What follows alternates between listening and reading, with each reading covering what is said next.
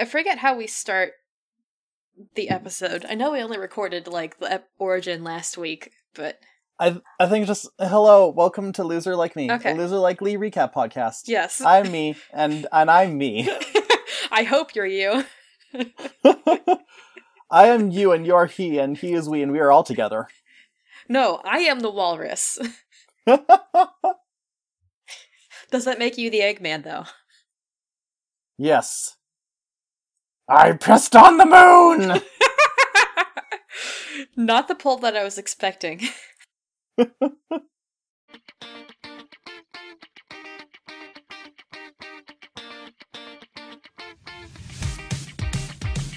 Just go ahead and grab a chair and listen now. As we riff the show, Tanner and Christina gonna figure out why we love the show. Better grab your golden stars and slushies, cause you're listening to Loser Like Me. Loser Like Me.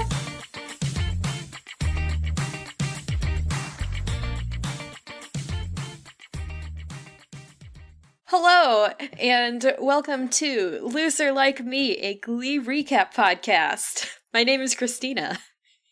And my name's Tanner. This is a show where we go through Glee episode by episode, and then we talk about it. Yeah, so we are coming into this episode, I think we both watched it, the episode yesterday. Is that correct? Yes. Okay, because today we're talking about the pilot. Yep. AKA the first episode. It's all songs about planes. Oh gosh, no, that would only happen if they, like, got sponsored by the Southwest or Delta or JetBlue or something. That's true. One song about a plane. Yes, there is in fact one song about a plane. Okay, I figure we can, like... I went through and I read I watched the episode and then I also read both the Wikipedia article about this episode and also the Glee Wiki article about this episode. So I figure I'll just sprinkle in trivia as it comes across. I also got a hold of some trivia. Okay. You probably have more. I mean, depending on what your source is, maybe. Maybe not. The less than you. I just went to the Glee Wiki and well, this looks interesting. Okay.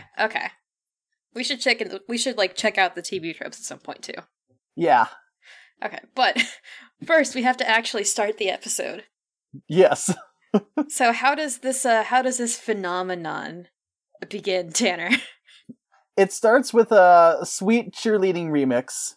We start off as a cold open with the cheerleaders practicing, and then the first Sue Sylvester insult of the thing is, "You think this is hard? Try being waterboarded. That's hard." Sue's an enigma. I mean, she's not an enigma, she's just extremely chaotic. This is true, but some of the things she says, you sit there and you're like, how much of this have you actually gone through? Oh, believe me, I have a whole list on my phone.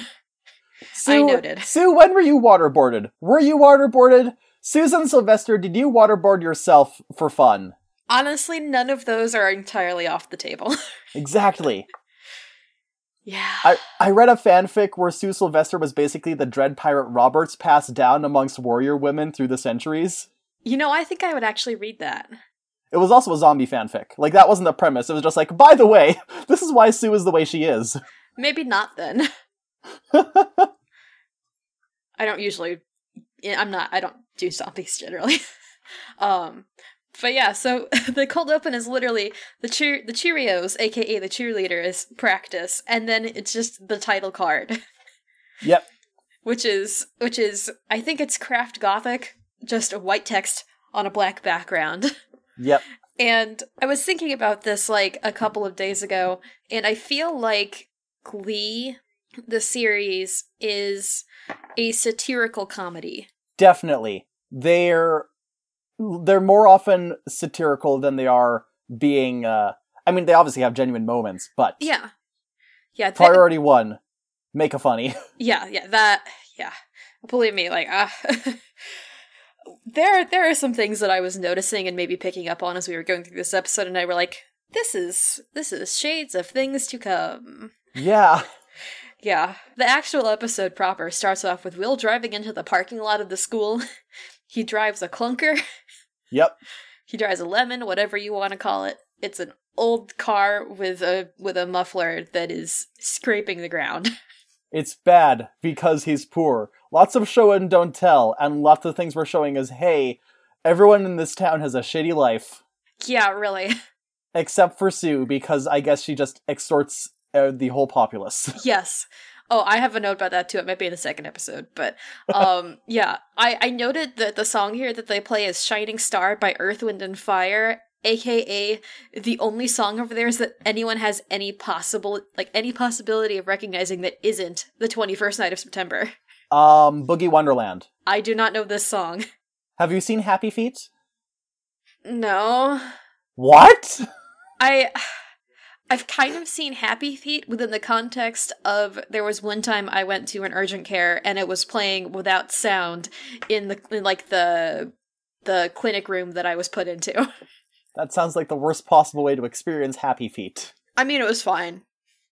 There's a big dance sequence where the two main penguins, the girl realizes that her heart song is the same as the tap dancing that's inside Mumble's heart. And they're both Boogie Wonderland. That's certainly one way to go about doing that. And then they have a Spanish breakdown in the middle of it. Okay. It's very good. I'm sure it's very good. I'll take your word for it. But this isn't a Happy Feet podcast yet. No, gosh dang it. We've only barely started Glee. First 5 minutes of the episode of the show that we watched. Let me tell you about Happy Feet. Wrong podcast. Yeah. But yeah, they're playing Shining Star. Yeah. It's ironic. It's so ironic. It's like, oh hey, it's a song about Shining Star, but then it follows Will as he walks into school, completely oblivious to everything negative going on around him, such as Kurt being obviously like the jocks are going to throw him into the dumpster, and like, who even fucking does that anymore? Well, apparently these guys do, because the town of Lima, Ohio is so backwards that all their bullying is from the 80s. Yeah, I guess. But yeah, so they're gonna throw Kurt into the dumpster, which sucks. And Will, walks by Finn, who is the tall jock boy that you've probably seen in promotional photos, if for some reason you haven't seen Glee in any capacity. Yeah. And, there's a point where Finn, Kurt is they're gonna throw Kurt into the dumpster, and then Finn is like, oh wait, hold on a second, and then he takes Kurt's Marc Jacobs, right? I think it was either Marc Jacobs or Ralph Lauren. I feel like it was Marc Jacobs. He holds Kurt's Marc Jacobs jacket for him. Yeah, the jacket and the man satchel. Yeah, he holds Kurt's most important things while he is thrown at the dumpster, which I have the note here that says, oh, he's so clearly conflicted about the whole dumpster thing. Yes. Again, it's show don't tell. Yeah. I also noted that, this is probably taking place at some point in September, right? Yes. Okay, then how the fuck does Finn still have a summer report, what I did for summer report do for Will's Spanish class? Because he's very bad at education. Who? Both? Yes. Both of them. Yeah, okay. Finn is not too bright, that is a character trait, and then there's a whole episode in season 3 about how Will is kind of a shitty teacher. Oh yeah, we're gonna get to that. But we don't need to get ahead of ourselves. The point being, yeah, because it's establishing that Will has faith in the kids, that they'll get there eventually, and Finn is very dumb, but he's nice and he's tall. Yes. And Kurt is gay. Yes, Kurt's character trait is gay, which is real great, because you would think that Ryan Murphy would have written his self-insert OC to be more well-characterized than that. Well, here's our first bit of trivia. Kurt wasn't even in the pilot until Chris Colfer auditioned. Yeah. And it was originally going to be a Middle Eastern character named Rajesh. Yeah. Which would, add another minority for the bingo card or whatever. Yeah, swap a few minorities in and out, but also, I wonder how well written Rajesh was in this alternate timeline. I'm willing to bet probably not extraordinarily well, especially for the first few episodes. Oh, yeah. But yeah, as Will goes into school, he stops in front of the picture of, like, his Glee club teacher from when he was in school. And underneath it, she has the quote, like, Glee is about opening yourself up to joy. Yeah. Which is, like, surprisingly heartfelt for this episode that so far has been shitty. It's a good tagline, and they do try and stick with that vibe for the season, or series. And the keyword there is try. They try real hard. Yeah. Yeah. We see the current iteration of Glee Club, which is one guy, Hank Saunders. Oh no, wait. Before we do the Hank Saunders thing, I have notes here because Will's Spanish class that he's teaching, what he says is literally translated, "How are you?" using the formal form of you. "My name is William. What a shame. I hope you feel better." And like in what is translated into English, like what a shame, I hope you feel better, he uses the word ojalá, which my subtitles misspelled. But like I have a Spanish minor. My question here was, how the fuck are they already doing present and imperfect subjunctive if they are still working on conjugations of estar? Because See, estar is estar is a verb that you learn in Spanish, in like the introductory Spanish class. You don't touch present and imperfect subjunctive until at least the third or fourth class up from introductory. you see, Will's teaching degree fell off the back of a truck.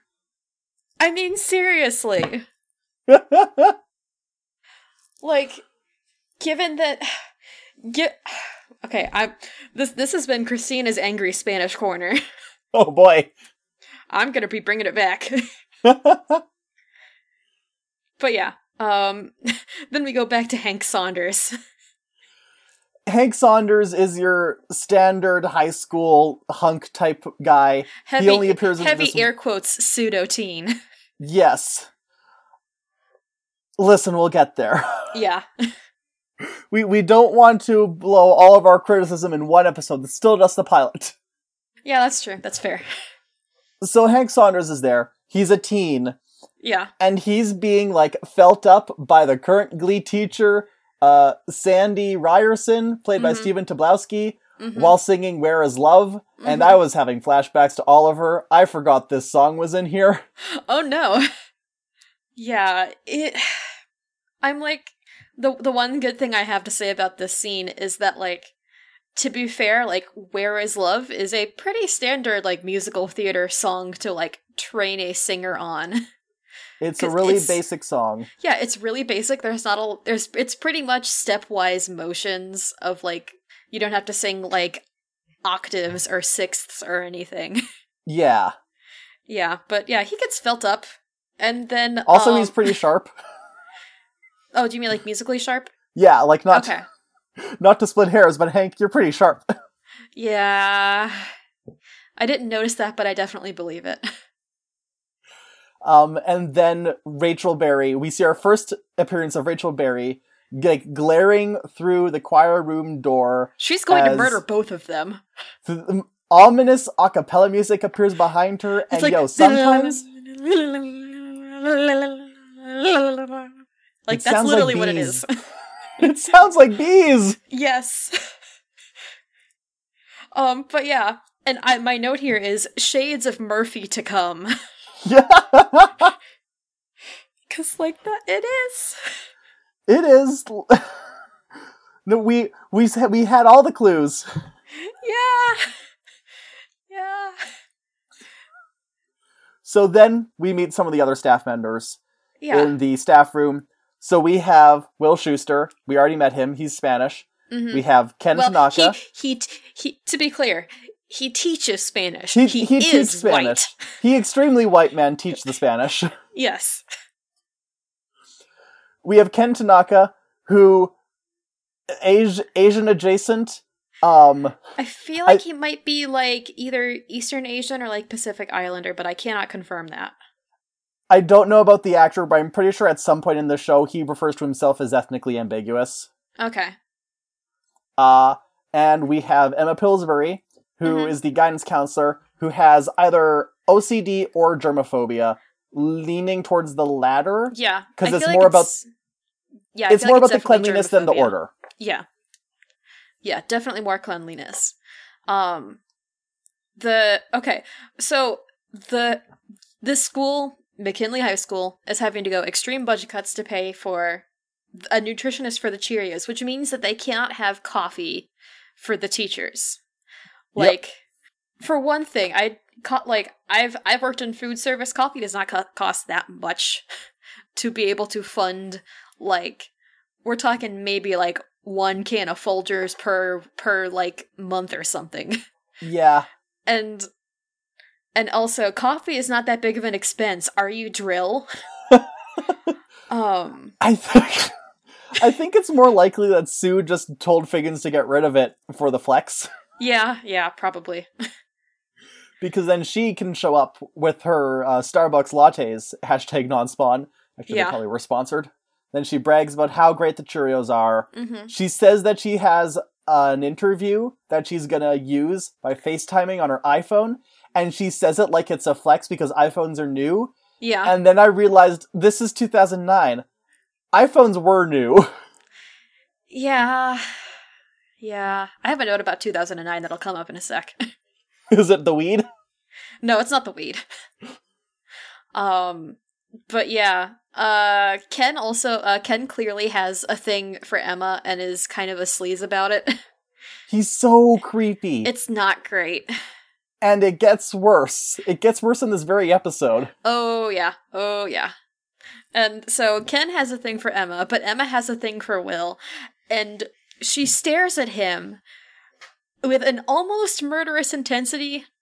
With like her fixation on Will is so extreme that I don't think she blinks when she's looking at him in this scene.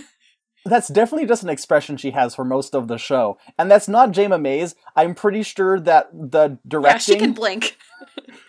Ryan Murphy directing, and he's like, now Jayma, I need you to open your eyes so wide that you're concerned they're gonna pop out of their sockets. Mm-hmm. Yeah, that is probably what happens. And this is where Will finds out that Sandy Ryerson has been fired for... that. For illegal teacher-student relationship. Yes. Yeah. More on that later. Yeah. So Will apparates into Figgins' office. Principal Figgins, the principal. Like, who's going to take over Glee Club? Gilligan cut. I want to take over Glee Club.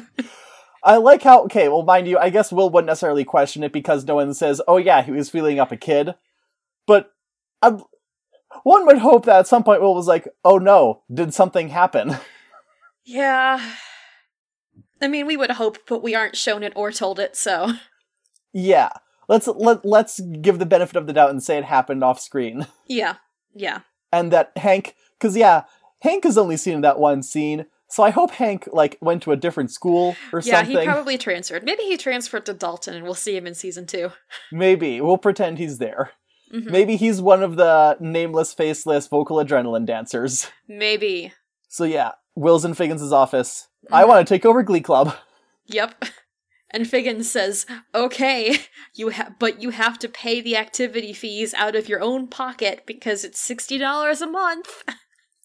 And you have to use the costumes and props that you already have. Yeah, which is not a lot. Also, Principal Figgins is played by the incomparable Iqbal Theba. Yeah, he does such a good job, being, the complete straight man to all of this, ridiculousness that goes on. As the show goes on, he manages to simultaneously be the straight man and an utter buffoon. Yeah. I mean, it's he's very serious, but he's also incompetent. Yes. Yeah. Oh, Will, when Will is trying to persuade Figgins to let him run Glee Club, he says, oh, I want to make this, this will help kids be happy, and that, because right now they're all sad, and that's why every one of them has MySpace pages. No, that's why every one of them has a MySpace page, and I'm like, that reference was dated even in 2009. Yes! Even in 2009. And there are 2 separate MySpace references in this episode. I have a bit of trivia about the other one when we get there. Okay. Also, school budgeting doesn't work like that. Real life, the Glee Club would be funded by bake sales and selling pizza and magazine subscriptions and cookie dough. Yeah. Or, like, parents paying for it. The Parent Booster Club. The alumni. Alumni donations. We need your alumni donations. We're dying. Yeah, but so Will takes over Glee Club, and he's like, well, I need to rename it something different from when I was in it, and we can't just call it Glee Club anymore. And like so many white men, Will thinks that this problem can and will be solved by rebranding. So he decides to call it New Directions. And I don't know if the writing staff realized all the jokes that would be made at that when they wrote it. I'm almost certain they did, because whenever they're announced at, like, a competition or anything through the entire show, they're always announced as nude erections. Really? And no one blinks at it. And I desperately wanted, like, by the series finale to someone go, oh my gosh, nude erections! Oh man! But no. Wonk! No one figured it out. Yeah. But yeah, then we get to go into the audition scenes for Glee Club. Yay! So, and another fun fact is that almost all of these auditions were done live. A lot of the songs in the show are pre-recorded. Yeah. And then they just play them back as the characters lip sync and, like, feel the emotion and all that. Yeah, they get like ADR for their own music. Yeah. But the audition songs, barring Rachel, were all done live. Really? Yeah. Also, Artie never had an audition song in this. Yeah, they didn't decide on one until later in the show. Okay. So the first one we see is Mercedes Jones, and she sings "Respect" by Aretha Franklin. Mm-hmm. It's very good. She does great because Amber Riley is fantastic, and she has a great belt. Amber Riley can do no wrong, and I wish we did get a full version of Respect by her. Oh, gosh, yes. It would have been so great. Tina sings I Kissed a Girl. Mm-hmm. Should have been bi. Should have been, but we don't know. She was a teen for most of the show. Maybe she figured stuff out. Should have been on screen bi, I'll say it that way. Yes, there we go. That's... But yeah, and like her performance of I Kissed a Girl is just as awkward as any kind of dramatic show-offy high schooler would have been in that situation. Yeah, she's very goth. She has a stutter. Yes. And she stutters when she writes, which is just kind of silly. Yeah, because that's her only character trait at this point, Tanner. Is that she's friends with Artie, she stutters, and she's goth. Yeah. She does slam her hands into her hips with a thrust when she sings I Kissed a Girl. Yep. She does. So Amber Riley auditioned for the show with Respect. Okay. Chris Colfer, who plays Kurt, who we saw next, he auditioned with Mr. Cellophane, and so we see that in the show. Yeah. Holds a high note for an extremely long time. Yeah, he has to sing through his break range, though. There was like at the point where it's never even knew. I'm like, ooh, you were singing in your break there for a second, bud. Yeah. But Jenna Ushkowitz, who plays Tina Cohen Chang, she auditioned with something from Les Mis. And then there was a completely different song that she was practicing for the show, and at the last minute, like, you know what, no, you're gonna sing I Kissed a Girl. It's only like 3 bars or whatever, so we're not gonna worry about it. Yeah, Artie doesn't get a song, even though Kevin can sing. His actor, Kevin McHale, can sing. Yes. Before we go into the most emphasized part of this audition scene, I'd like to take a moment to comment on how this is a really good way to introduce characters. Yeah. Because then, like, you get to see, like, then they actually, get to introduce themselves and show off what they can do, and you can see through, like, their physical movements, like, what kind of a character they are, or what kind of a person they are, that kind of a thing. Like, that's good. That's a good scene. Like, so we haven't given much description to the characters yet, but let's break it down real quick. Mercedes, she's a big black girl, and she has a big voice, she's sassy, and she's powerful and confident. She has a big fashion sense, too. Yes. Tina Cohen Chang, we talked about, she's very reserved on her own, and then when she starts singing, she starts breaking out of her shell. Kurt is So his name's Kurt Hummel. He was named after the character he played in Sound of Music and Hummel figurines because he has rosy cheeks. Yep, because Ryan Murphy looked at one in his office and said, that's good enough. Yeah. I mean, I've done worse. Yeah, me too. Also, Chris Colfer was like 6 months out of high school. Yeah, I was telling my roommate that because she, like, saw it over my shoulder, and I was like, yeah, like, that kid's, like, 18. And, like, I feel like Amber was maybe, like, the next youngest out of the original I think so, 6. Because they definitely look and act the youngest out of all of them. Yeah. Like, Mercedes seems older because she has attitude, but when she kind of starts opening up, like, oh, right, you're a teen. Yeah. And then Rachel Berry is, like, clearly 23 or something. Rachel fucking Berry. Enter the Rachel zone. Yeah. I know here that we have another rack focus to Rachel, like she's a serial killer. She a little bit is. So she's singing On My Own from Les Mis. Yeah. And it's like, let's be fair to Lea Michele here. It's very good. It's an extremely... So I was adjusting things for my sequel fanfic when I was thinking about this today. Yeah. And it was hard for me to think of a song that Rachel should sing other than just doing a reprise of On My Own. Yeah. Because she does it very well. And Lea Michele also acts Rachel Berry very well. Yeah. She does a good job with this. Maybe partially because I think she maybe had the most experience out of the main group of teens in acting. It would have been her and Jenna, because her and Jenna had been on Broadway, pretty much the same time. They're childhood friends. So they both have experience in acting, which is good to know, good to keep in mind. But yeah, Rachel talks us through, like all of her, she reads us her own character summary. I bet you're wondering why I always sign my name with a gold star. It's a metaphor, you see, for me being a star. Because I'm a star.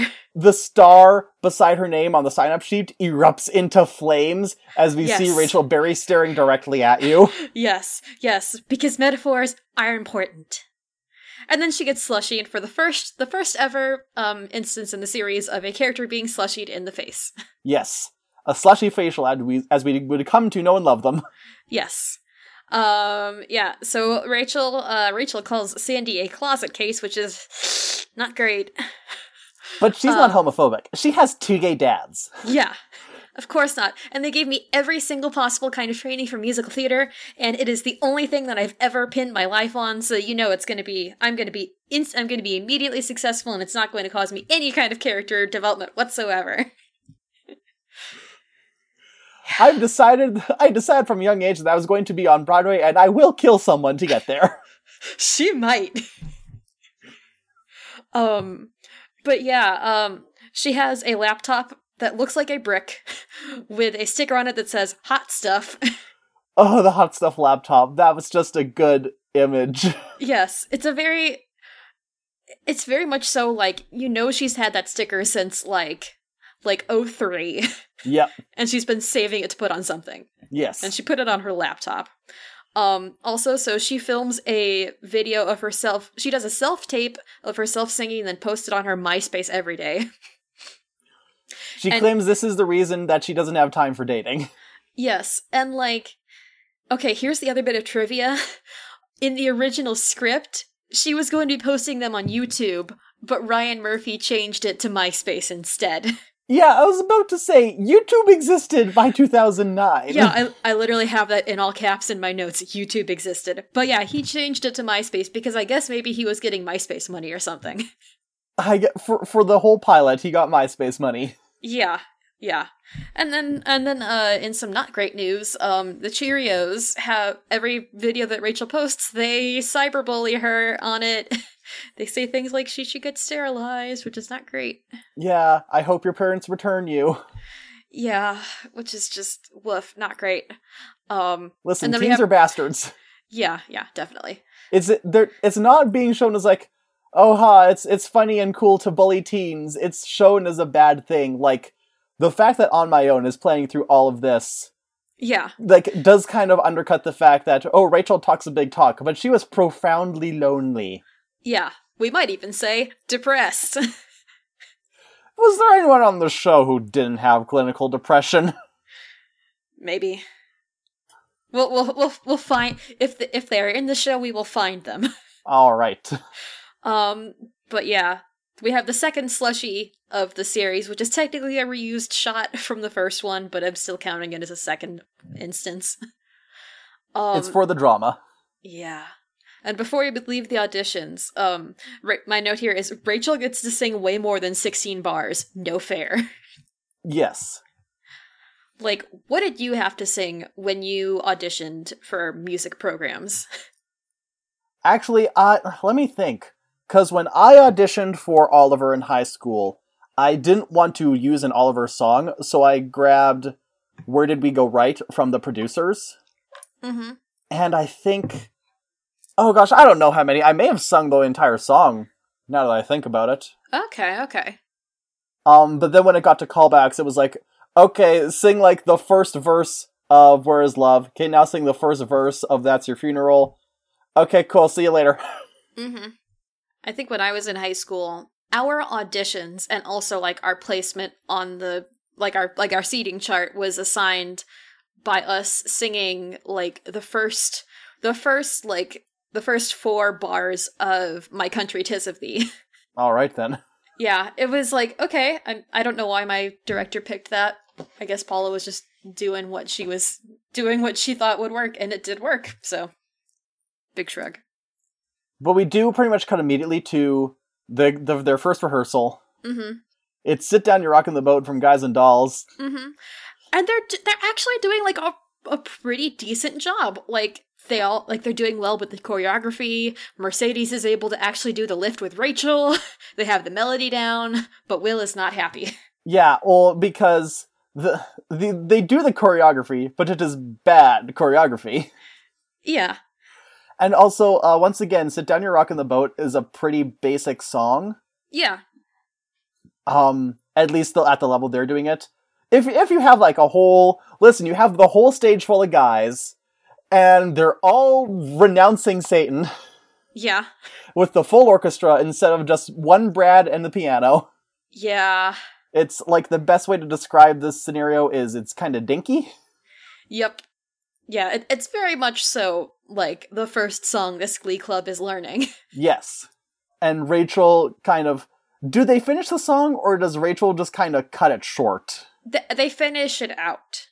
And then Rachel kind of ends it on an unceremonious note by pushing Artie out of the spotlight and into a wall, I think, or something. Yeah, she does shove him directly into the wall, and that's what ends the song. Yeah. She's mad that Artie got the solo, and that it's a song called Sit Down, and he's in a wheelchair.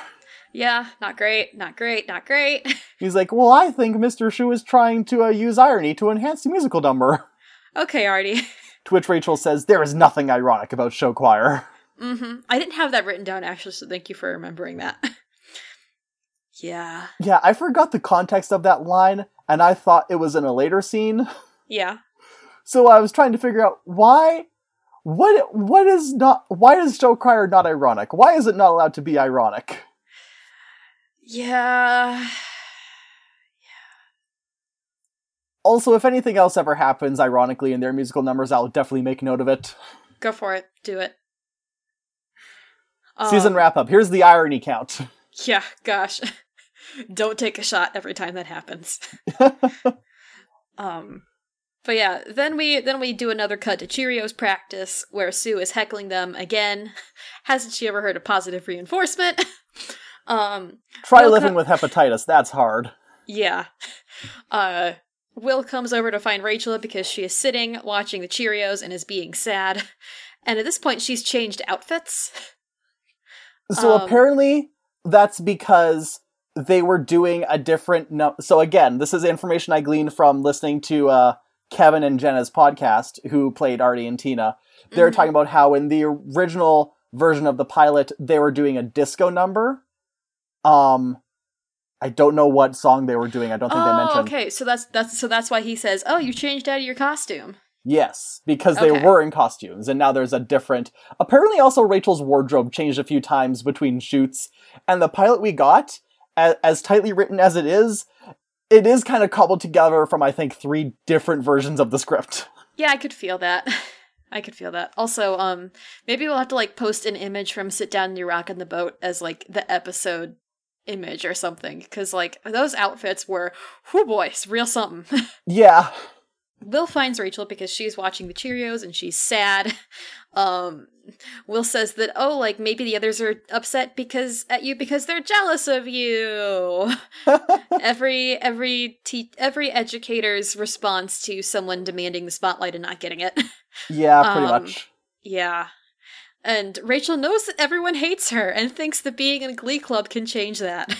Because doing something special makes you special, right? Ouch.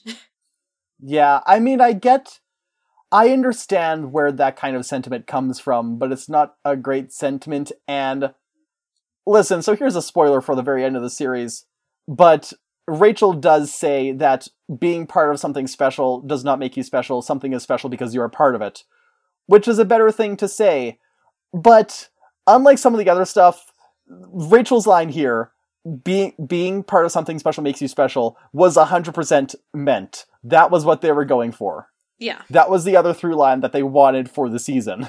So Rachel demands that Will find her a strong male lead that can match her musically and physically. Yes. Wanky. Will find me a boyfriend. Basically.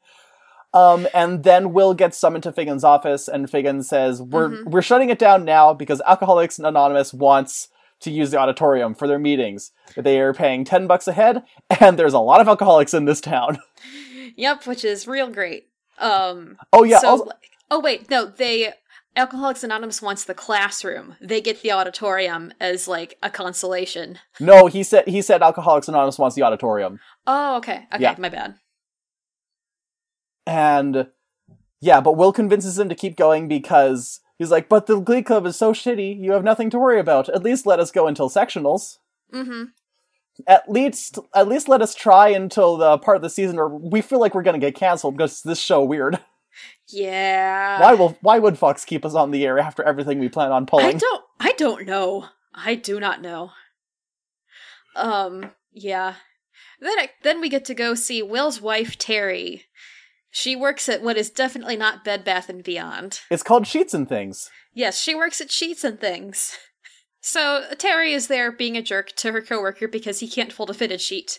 And like, okay, Terry, well, we can't all be miracle workers who can fold a fitted sheet. Yeah. Yeah.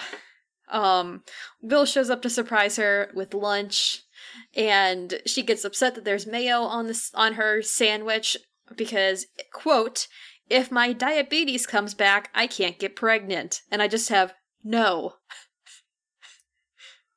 That's not how anything works, but also Terry is another person who it's like, nothing out of her mouth is a real thing that people say. No, and, yeah. So, here's the thing. This is an abusive relationship.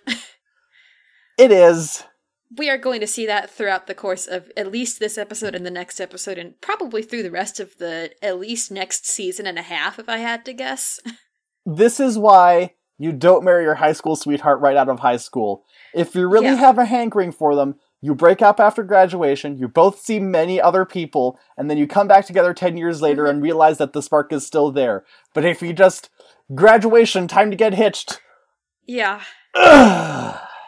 Yeah.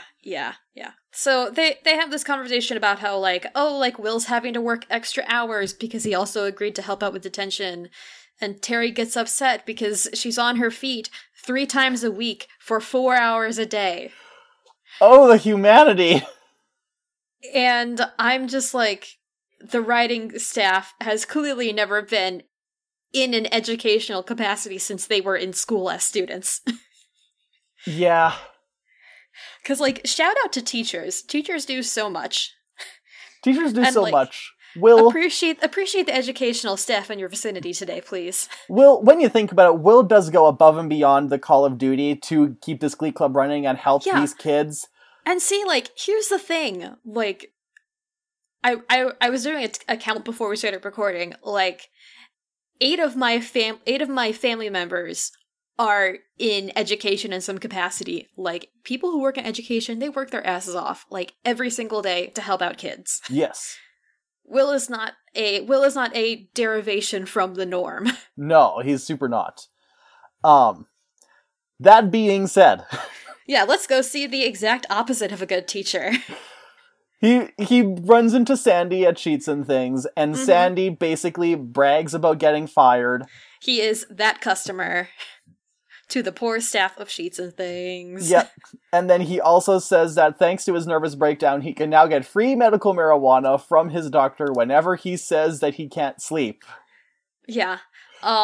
Which at the time was not, and I don't think is currently legal in Ohio? Medical marijuana was legalized in Ohio in 2016. Wow. I'm sure Glee trailblazed the way.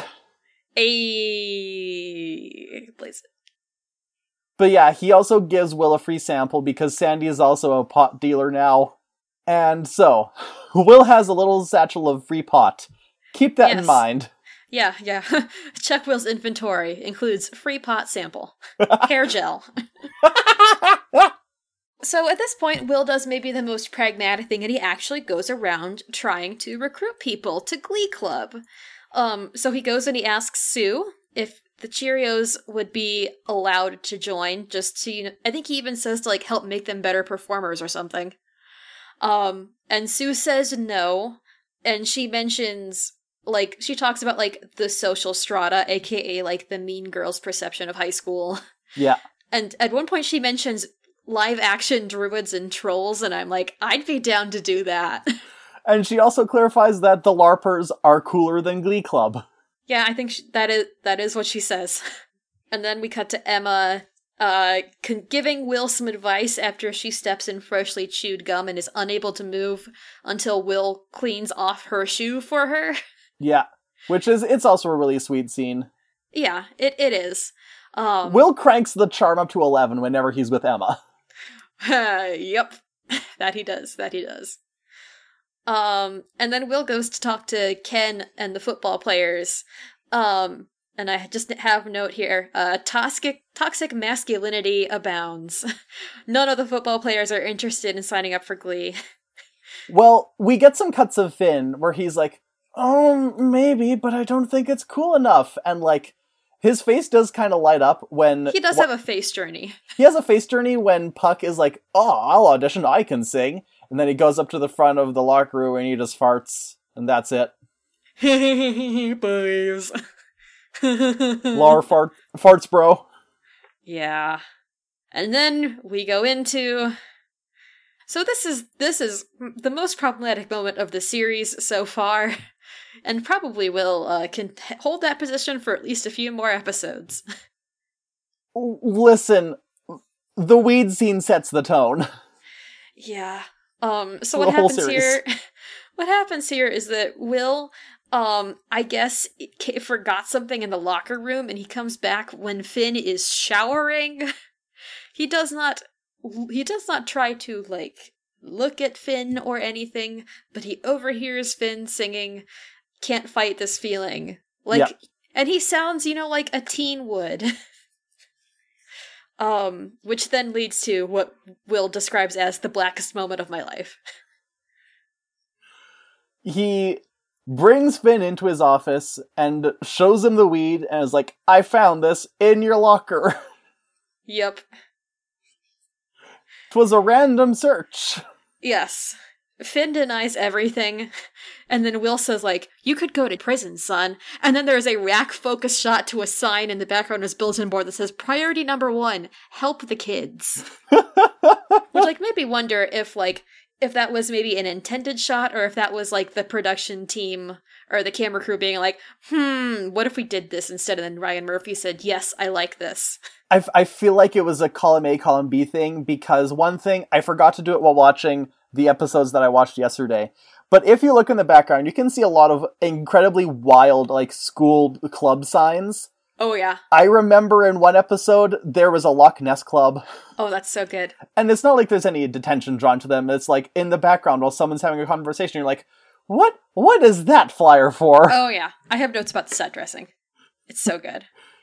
Yeah, Will does I'm not mad, I'm just disappointed, and then gives Finn joining the Glee Club as a way out of getting out of, like, having this on his permanent record, like, like high school records mean literally anything after you've graduated.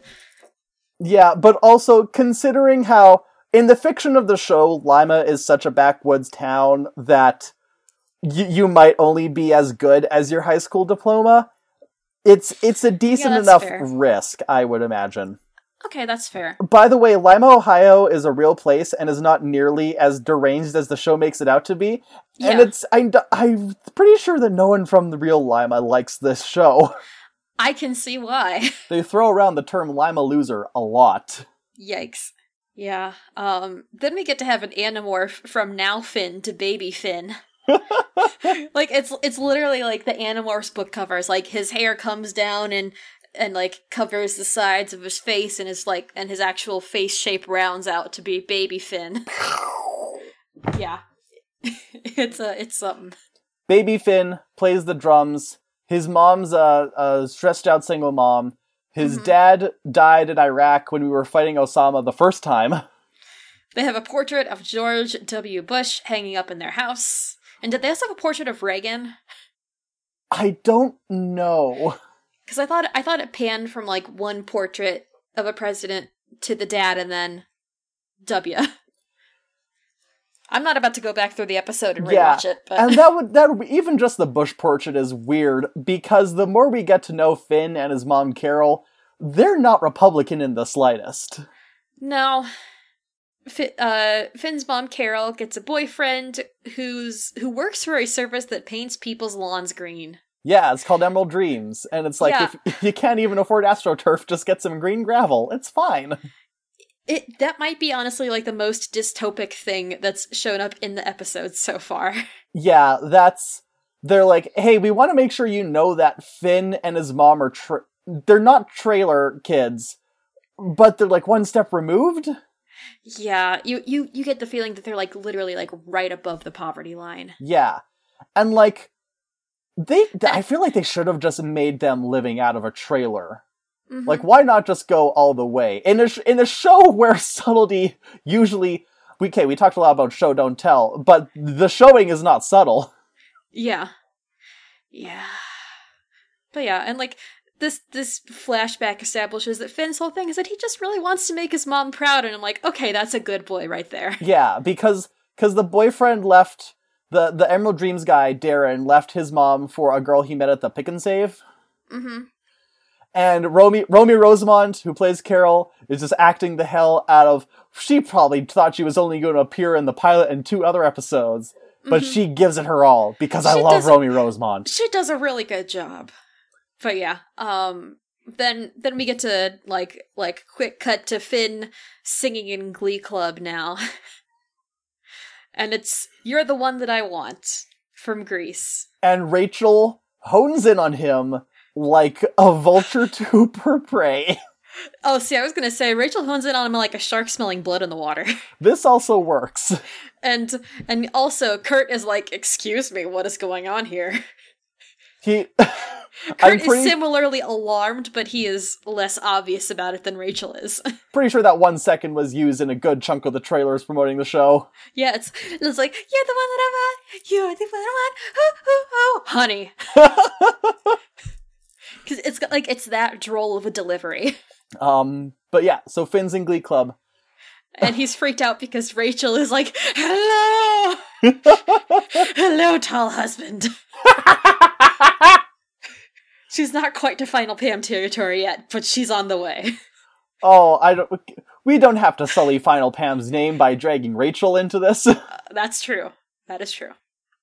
But yeah.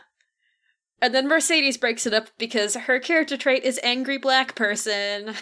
Well, let's at least say sassy. She's not angry yet. Okay. Yeah, because she's Beyonce. She's no Kelly Rowland. Oh, I'm so sorry they made you say that, Amber. These are the only points of reference we have for Black Singer, and Black Singer, who was on a recent season of American Idol, airing on Fox. Tune in. Mm-hmm. So that's how that rehearsal ends. So far, all the rehearsals have ended with someone getting angry. Yup. Great club so far. So good. And then Will recruits people to go on a field trip to... Oh, no, wait, no. Oh. First we have to have terrible craft night.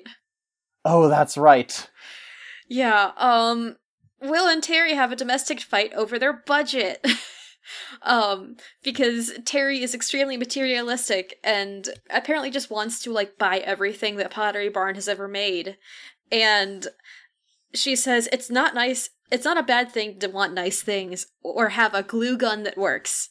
And, like, I agree about the glue gun part, but it's just, like, she's extremely materialistic. She might be bordering on being a hoarder. She's making purchases and hiding them from her husband because of the quality of life that she wants, and they together are not able to support. Yeah, like if she somehow has 3 Balinese mahogany toilet brush holders, suddenly they'll jump a tax bracket. Yeah. Then Terry actually, like, speaks some truth, because she then, like, flat out says to Will, like, you're trying to make Glee happen because you want to recapture your glory days. Yup. But you're not the high school football player anymore, and I'm not the cheerleader. And we need to, like, grow up and move on. And I'm like, excuse me, Will was a football player? Well, Matthew Morrison is pretty jacked. I mean, I'm not denying that. I'm just saying, like, okay, so, like, they could have made it a plot point that, like, oh, hey, like, Will can connect to Finn by being like, I was also in the football team and in Glee Club, and look, I'm successful. Maybe he was a shitty football player who grew up to become a shitty Spanish teacher. Maybe. Anyway, Sorry, go ahead. Well, because the fight starts because he wants to recruit other teachers to help chaperone a trip to Carmel, which hosts the most recent national champions for Glee Club. Or I don't know if they're national champions, but they definitely made nationals. Vocal Adrenaline. And so he puts a sign-up sheet in the staff room, and Emma signs up. After staring at it, and then behind her, Ken is aggressively shredding paper while staring at Emma, who is staring at Will. Yeah. Yeah.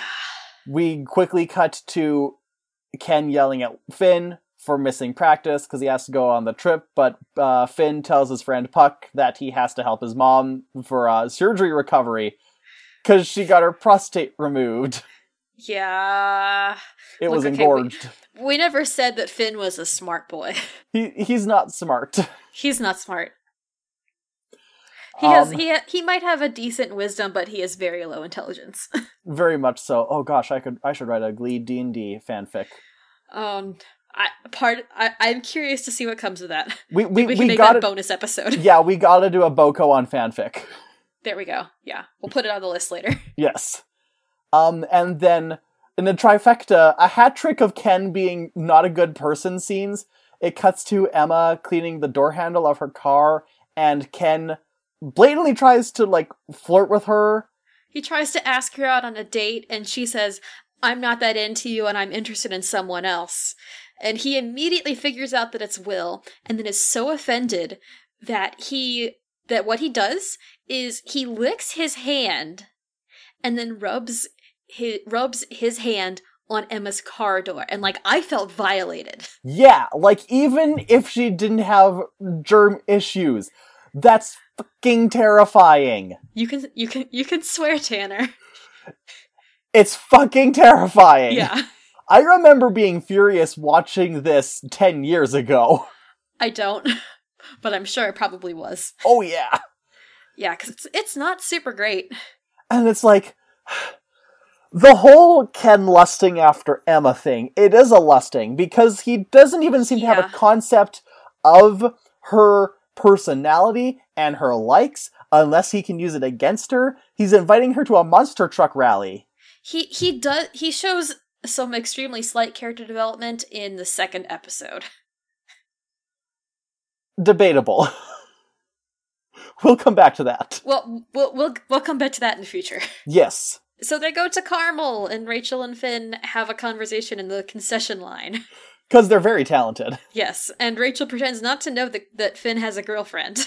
Quinn Fabray, captain of the Cheerios, and the Celibacy Club. Yes. And there's literally a shot where, like, she and Finn were, like, Quinn and Finn are making out on someone's couch, presumably hers. Because I think there's a shot of, like, a Jesus picture or something. Yeah. But, like, they're making out, and then Quinn is like, wait, Let's pray. And, like, 2 fun trivia facts about this. First off, Diana Agron, who plays Quinn, like, literally was only, like, hired for this job 2 days before filming started. Yeah. And then during this scene, Ryan Murphy kept trying to tell her to be sexy, and she was just extremely uncomfortable during the whole thing. Do you want a third fun fact? Do I?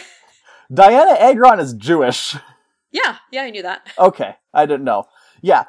For maximum irony points, so Quinn Fabray is staunchly Christian, and Diagra Agron, who plays her, is Jewish. Meanwhile, Rachel Berry is allegedly Jewish, but Leah Michelle, who plays her, is Catholic. I wonder if she's maybe just more, like, general Christian. I feel like Leah was definitely raised Catholic. I don't know if she's still practicing or not. Well, I googled Leah Michelle religion, and it immediately redirected me to Catholic faith. Oh, okay. But yeah. Then Will and Emma decide not to get concession food, and they go to have a conversation as they split a PB&J sandwich, which is cute, and reminded me that, like, at some point, was there an obsession in, like, the Will and Emma shippers about the food that they share? Because I feel like PB&Js were a thing and cookies were a thing. I don't know, because I didn't pay a lot of attention to that ship. When we get to season 2, I can talk, like, head into tails about shrubs and chairs, but I can't tell you anything about peanut butter jelly sandwiches. I feel like it was a thing. But yeah, Will mentions that he and Terry have been together since high school and haven't ever broken up. And then also, wouldn't Emma know that already? Like, wouldn't that have come up in casual conversation because they've both been at this school for at least a full academic year beforehand? So here's the thing. Tanner was just, like, moving their jaw and no sound was coming out. So the thing about this show is that space is warped and time is bendable. Yeah. So basically, Will talks to Emma that marital problems exist, and Emma's like, I mean, I'm not glad that you're having marital problems, but it is a point in my corner, basically. Yup. And then they watch Vocal Adrenaline perform. They're very good. They perform Rehab. They do Rehab, it slaps. Like, I realized that, like, they probably had an actual show choir come on to be Vocal Adrenaline in this instance. Yeah. And they're very good. I don't think there's any solos. Like, the staging makes it look like there are some solos, but I think all of the voices are just everyone. Yeah. Most of it is sung in unison. Yeah. Yeah. We'll come to find that that's kind of Vocal Adrenaline's shtick, is that they almost give no solos. Mm-hmm. Which is honestly probably a good decision. Yeah. Yeah.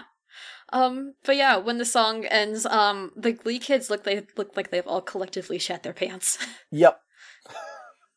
Yeah. And I forgot that they gave Tina a stutter, sad face. Yeah, because, well, I think she only has 2 lines in the pilot. Yeah, she's like, we're doomed. Listen, it's only relevant for, like, a few episodes. Yeah. So, then we cut to Will exiting. See, the way it's shot is, you want to think he's exiting Carmel, but it makes more sense that he'd be exiting his own school, McKinley. Yeah, presumably on, like, the Monday after this happens. Yeah, so he's walking out of school, and then he gets surrounded by the footballers with paintball guns. Yeah, he gets cornered by his fellow football players. Yeah, Puck declares that he Googled it, and chicks don't have prostates. Which is maybe not as good with gender identity as we would like. It was 2009, they did no shit about shit. I'm not saying they're okay, it's just that it's not shocking. No. Yeah, so then, Finn's fellow football players shoot him with paintball guns by the Toxic Masculinity Militia, as Don't Worry, Be Happy plays on the McKinley High School Steel Drum Club. Listen, getting hit with a paintball hurts. Yeah. Like, draws blood when you're hit from a distance. This is genuinely terrifying, because he's being shot with these at close range on a school campus, while also steel drums are playing in the background. Yeah. This is like, again, this is shades of Murphy to come. Yes. I just have in my notes, those are some weak-ass paintballs. I mean, they must be. Clearly. Yeah. I must have, like, been enraptured with the rest of the show because I immediately cut a few scenes ahead in my notes, so I can't remember what happens next. Terry tells Will that she's pregnant, and I have a note here saying I hate this subplot. I love it for how preposterous it is. It is very preposterous. Will decides to immediately quit teaching because he needs to make more money now, and I have a note here, at least finish the semester out, Will. Yeah. Wait, where do your notes resume? The song. Okay.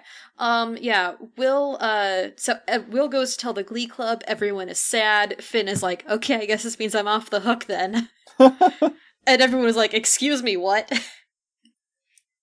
And so then Will leaves the auditorium, and at one point he's packing up stuff in the auditorium, and he finds a single guitar left on a stool, and he looks up and he finds the single spotlight.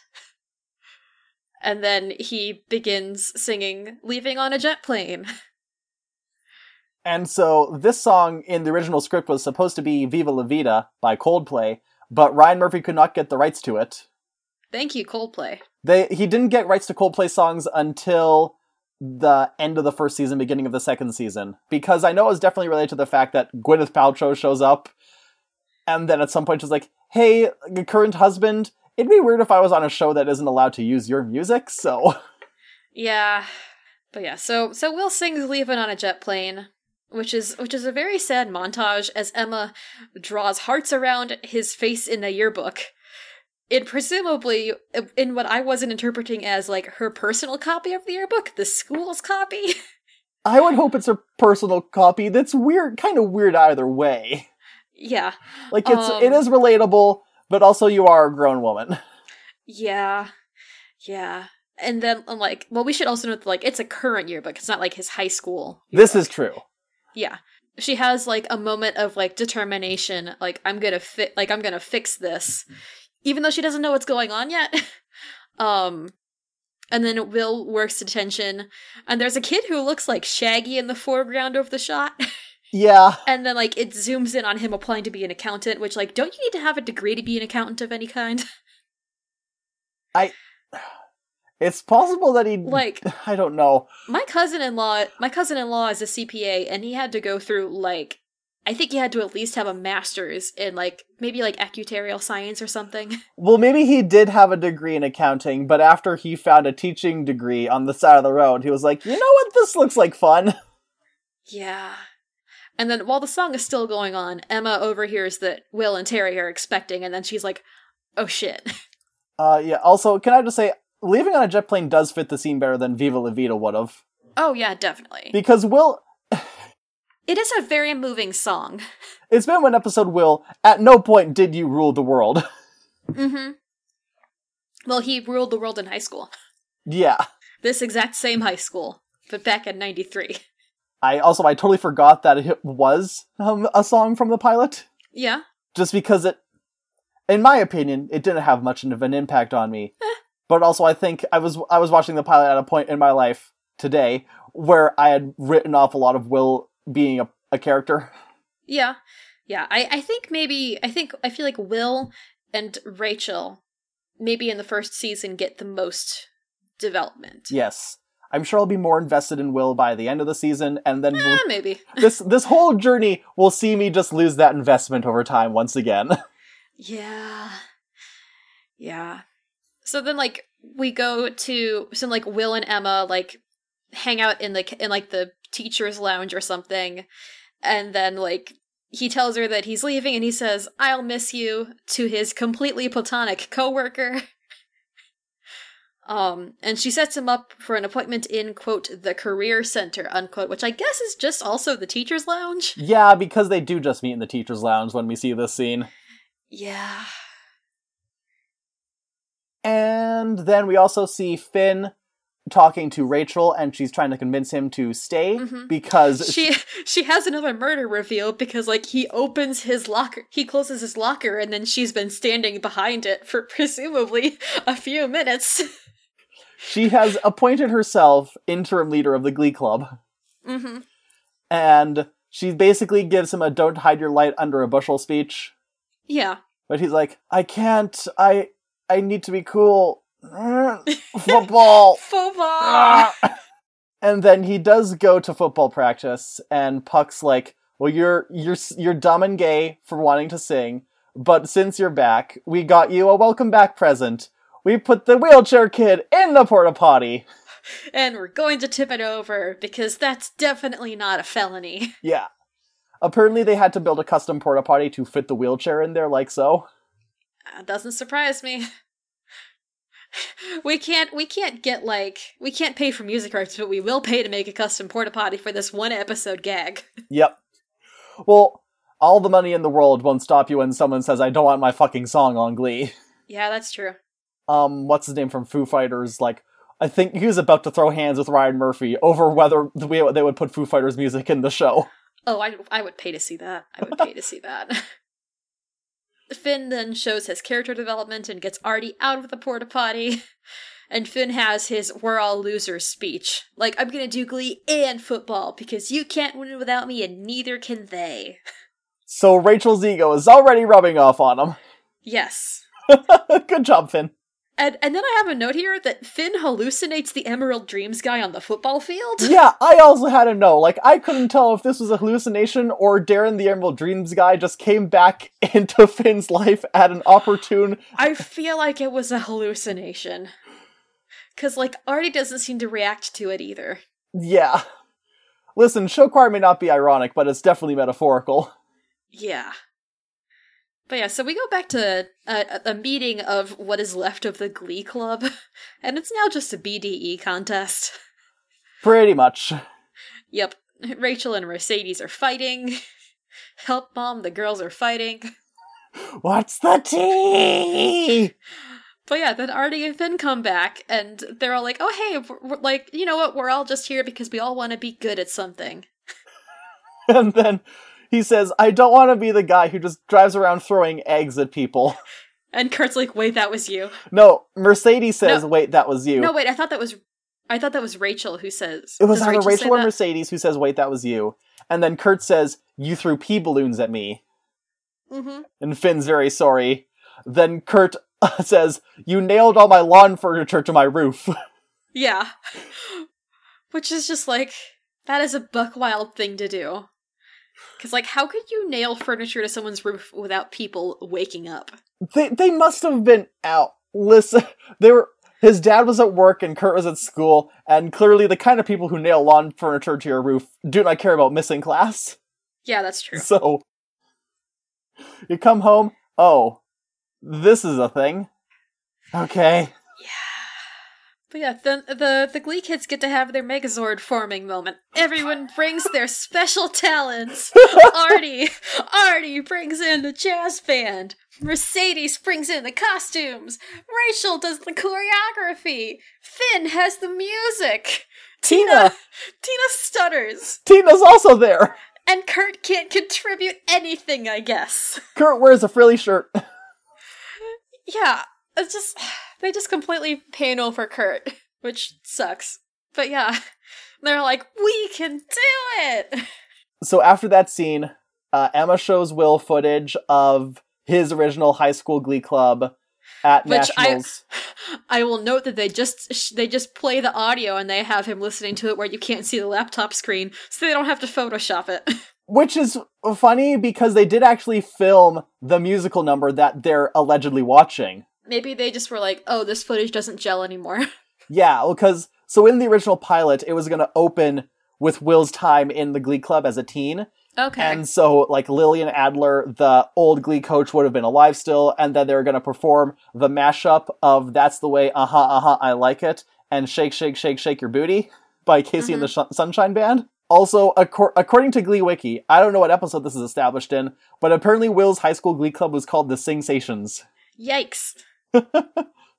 But yeah, this is when, during this Will and Emma scene, like, it's an extremely, like, heartfelt moment. Like, Will cries, like, he says, like, I knew who I was when I was performing, and the only time since then that I felt like that was when Terry told me I was gonna be a dad, and, like, there's the musical theme that's playing through here is called Looking Back by Carrie Muzzy, or maybe it's Musi, but, like, This little simple piano instrumental theme is like played during the romantic, like the genuine romantic moments of the series, and I really love it.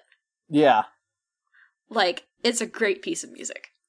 Glee is all about the singing music, so sometimes you can forget how good the score is. It's very good. Emma has a moment where she asks him, like, well, like, what kind of parent do you want to be? Do you want to be a parent who shows their kids that money is important, or that doing what you're passionate about is important? Yes. Good statement. Yeah, it is a very good statement. Good lesson. Do you want to listen to the last scene of the episode, Tanner? So, as Will is walking down the hall, he hears some distant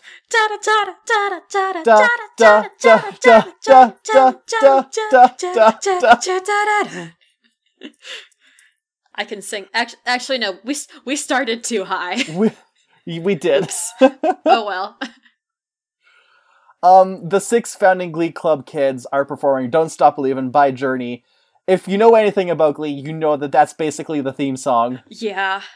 And, like, actually, like, fun fact, I saw I think it was on the wiki, that apparently there actually was a theme song for Glee that was recorded at some point, but they never used it, and they can't release it because Fox has the rights. Yeah. Which is, like, buck wild, and also I want to hear it. I do too. Who sang it? Dark Fox, Show Me the Glee song. Did all of them sing it? Anyway, I was hyped for this musical number. Like, my notes I was so hyped that I misspelled believing when I got to this point in my notes. It's happening! They're believing! Yup. They sing it real good, although my one note for the song says you can tell that everyone other than Finn and Rachel are just like studio singers, because if Mercedes was actually singing in the background, you'd be able to hear her in the background. Oh yeah. One of my notes is the background singers are here too. They're invisible, I guess. And also every single one of the jazz band members is wearing a trilby. I don't think the drummer was. What a strange thing to notice, though. Well, look, okay, when you're someone who has been around a high school jazz band before, like, you know what the aesthetic is. The big trilby energy. Yeah, really.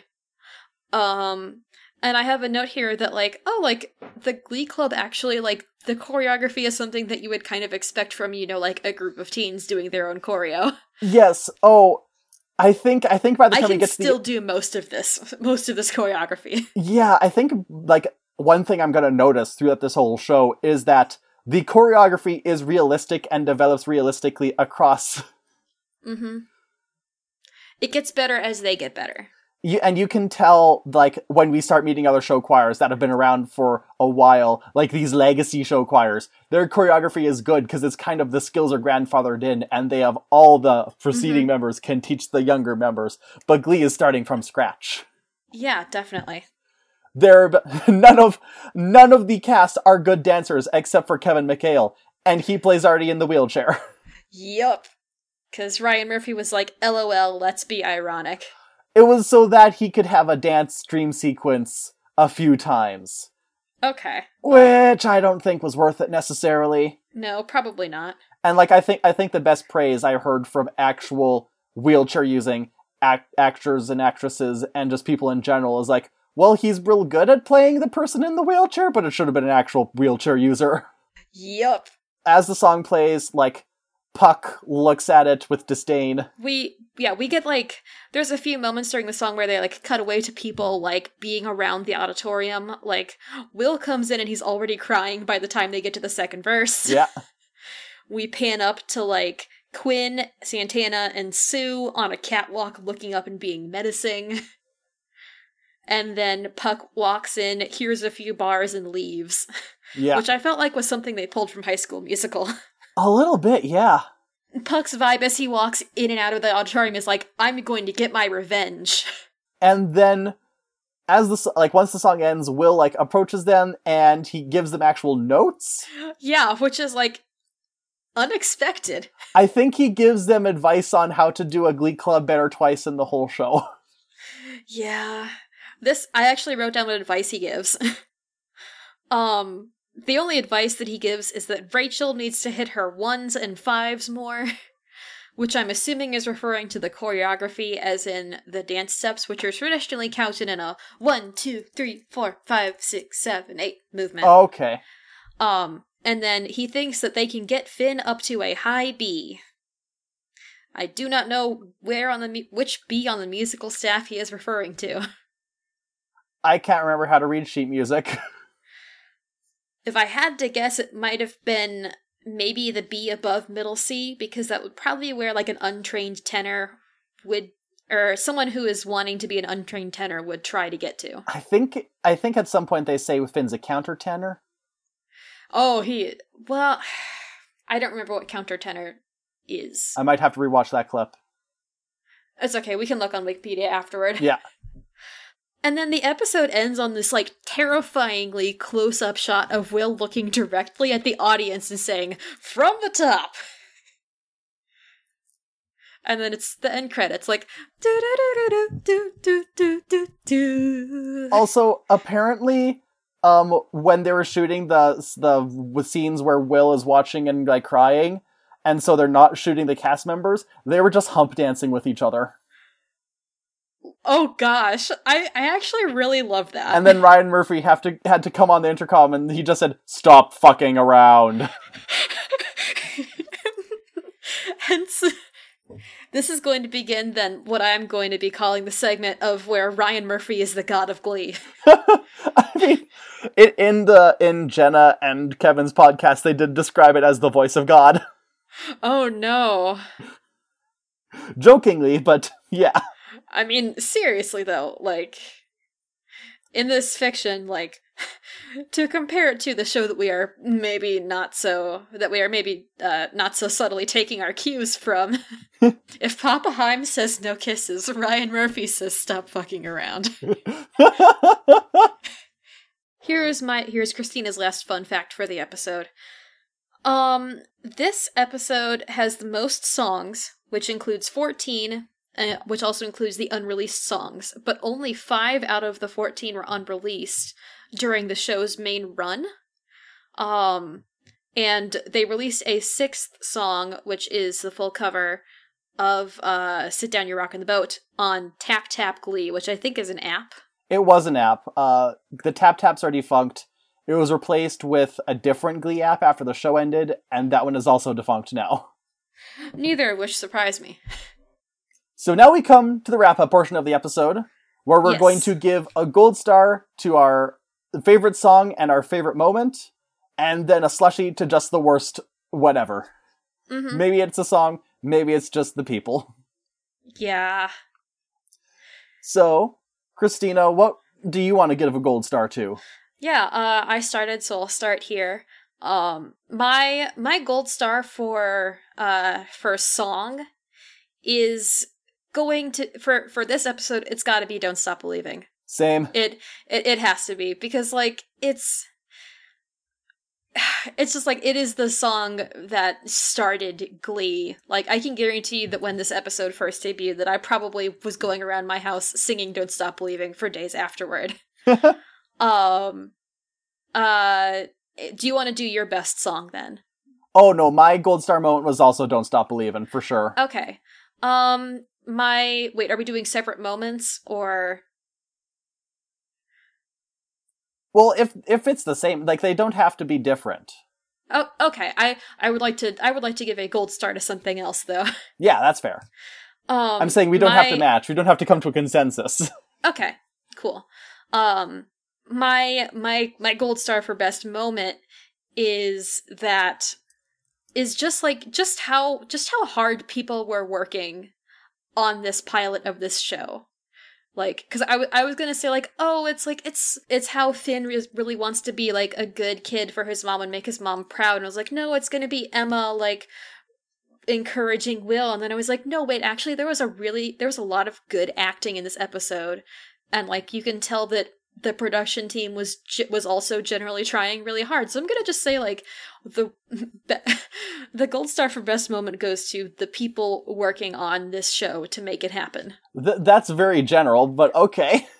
What about you then? What do you have a specific best moment? Yeah, I'm specifically gonna gold star the speech that Emma gave to Will just before Don't Stop Believin'. Okay, that's fair. I think that sums up most of what the show is, rather than them trying to put a tagline on the show itself. Mm-hmm. Do we want to do worsts? Yes. What moment would you like to slushy? Or what aspect of the episode? I want to slushy the whole Ken licking his hand and rubbing it on Emma's car handle. Yeah. Because, like, that has still stuck with me, that it is a terrible thing. Yeah. I am going to slushy. I didn't have a chance to bring this up in the episode, but they dropped the C slur regarding disabled people several times in this episode.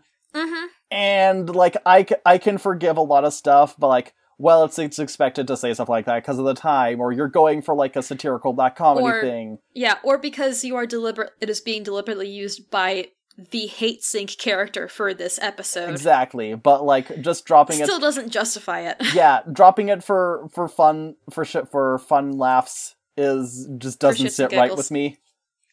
Yeah, that's bad. I did have that in my notes, we just didn't talk about it, so thank you for bringing that up. And I think that's it. That was the pilot of Glee. We don't have to rank it yet, because we only did one episode. It's number 1! Yes, it is number 1 for now. It remains to be seen. Yeah. So next week, we're going to be watching Season 1, Episode 2. Next time? Are we going weekly with these? Oh, no, we're not. Okay. You're right. You're absolutely right. Sorry. Oh God. Don't do this to me, Tanner. Next time you hear from us, it's Season 1, Episode 2, Showmance. Showmance. Jazz hands. There's a good amount of jazz hands in Sit Down, You're Rockin' the Boat. Oh, yeah. But until then, I guess, what's our sign-off? Are we going with Break a Leg? Yeah, let's go with Break a Leg. All right. Break a leg!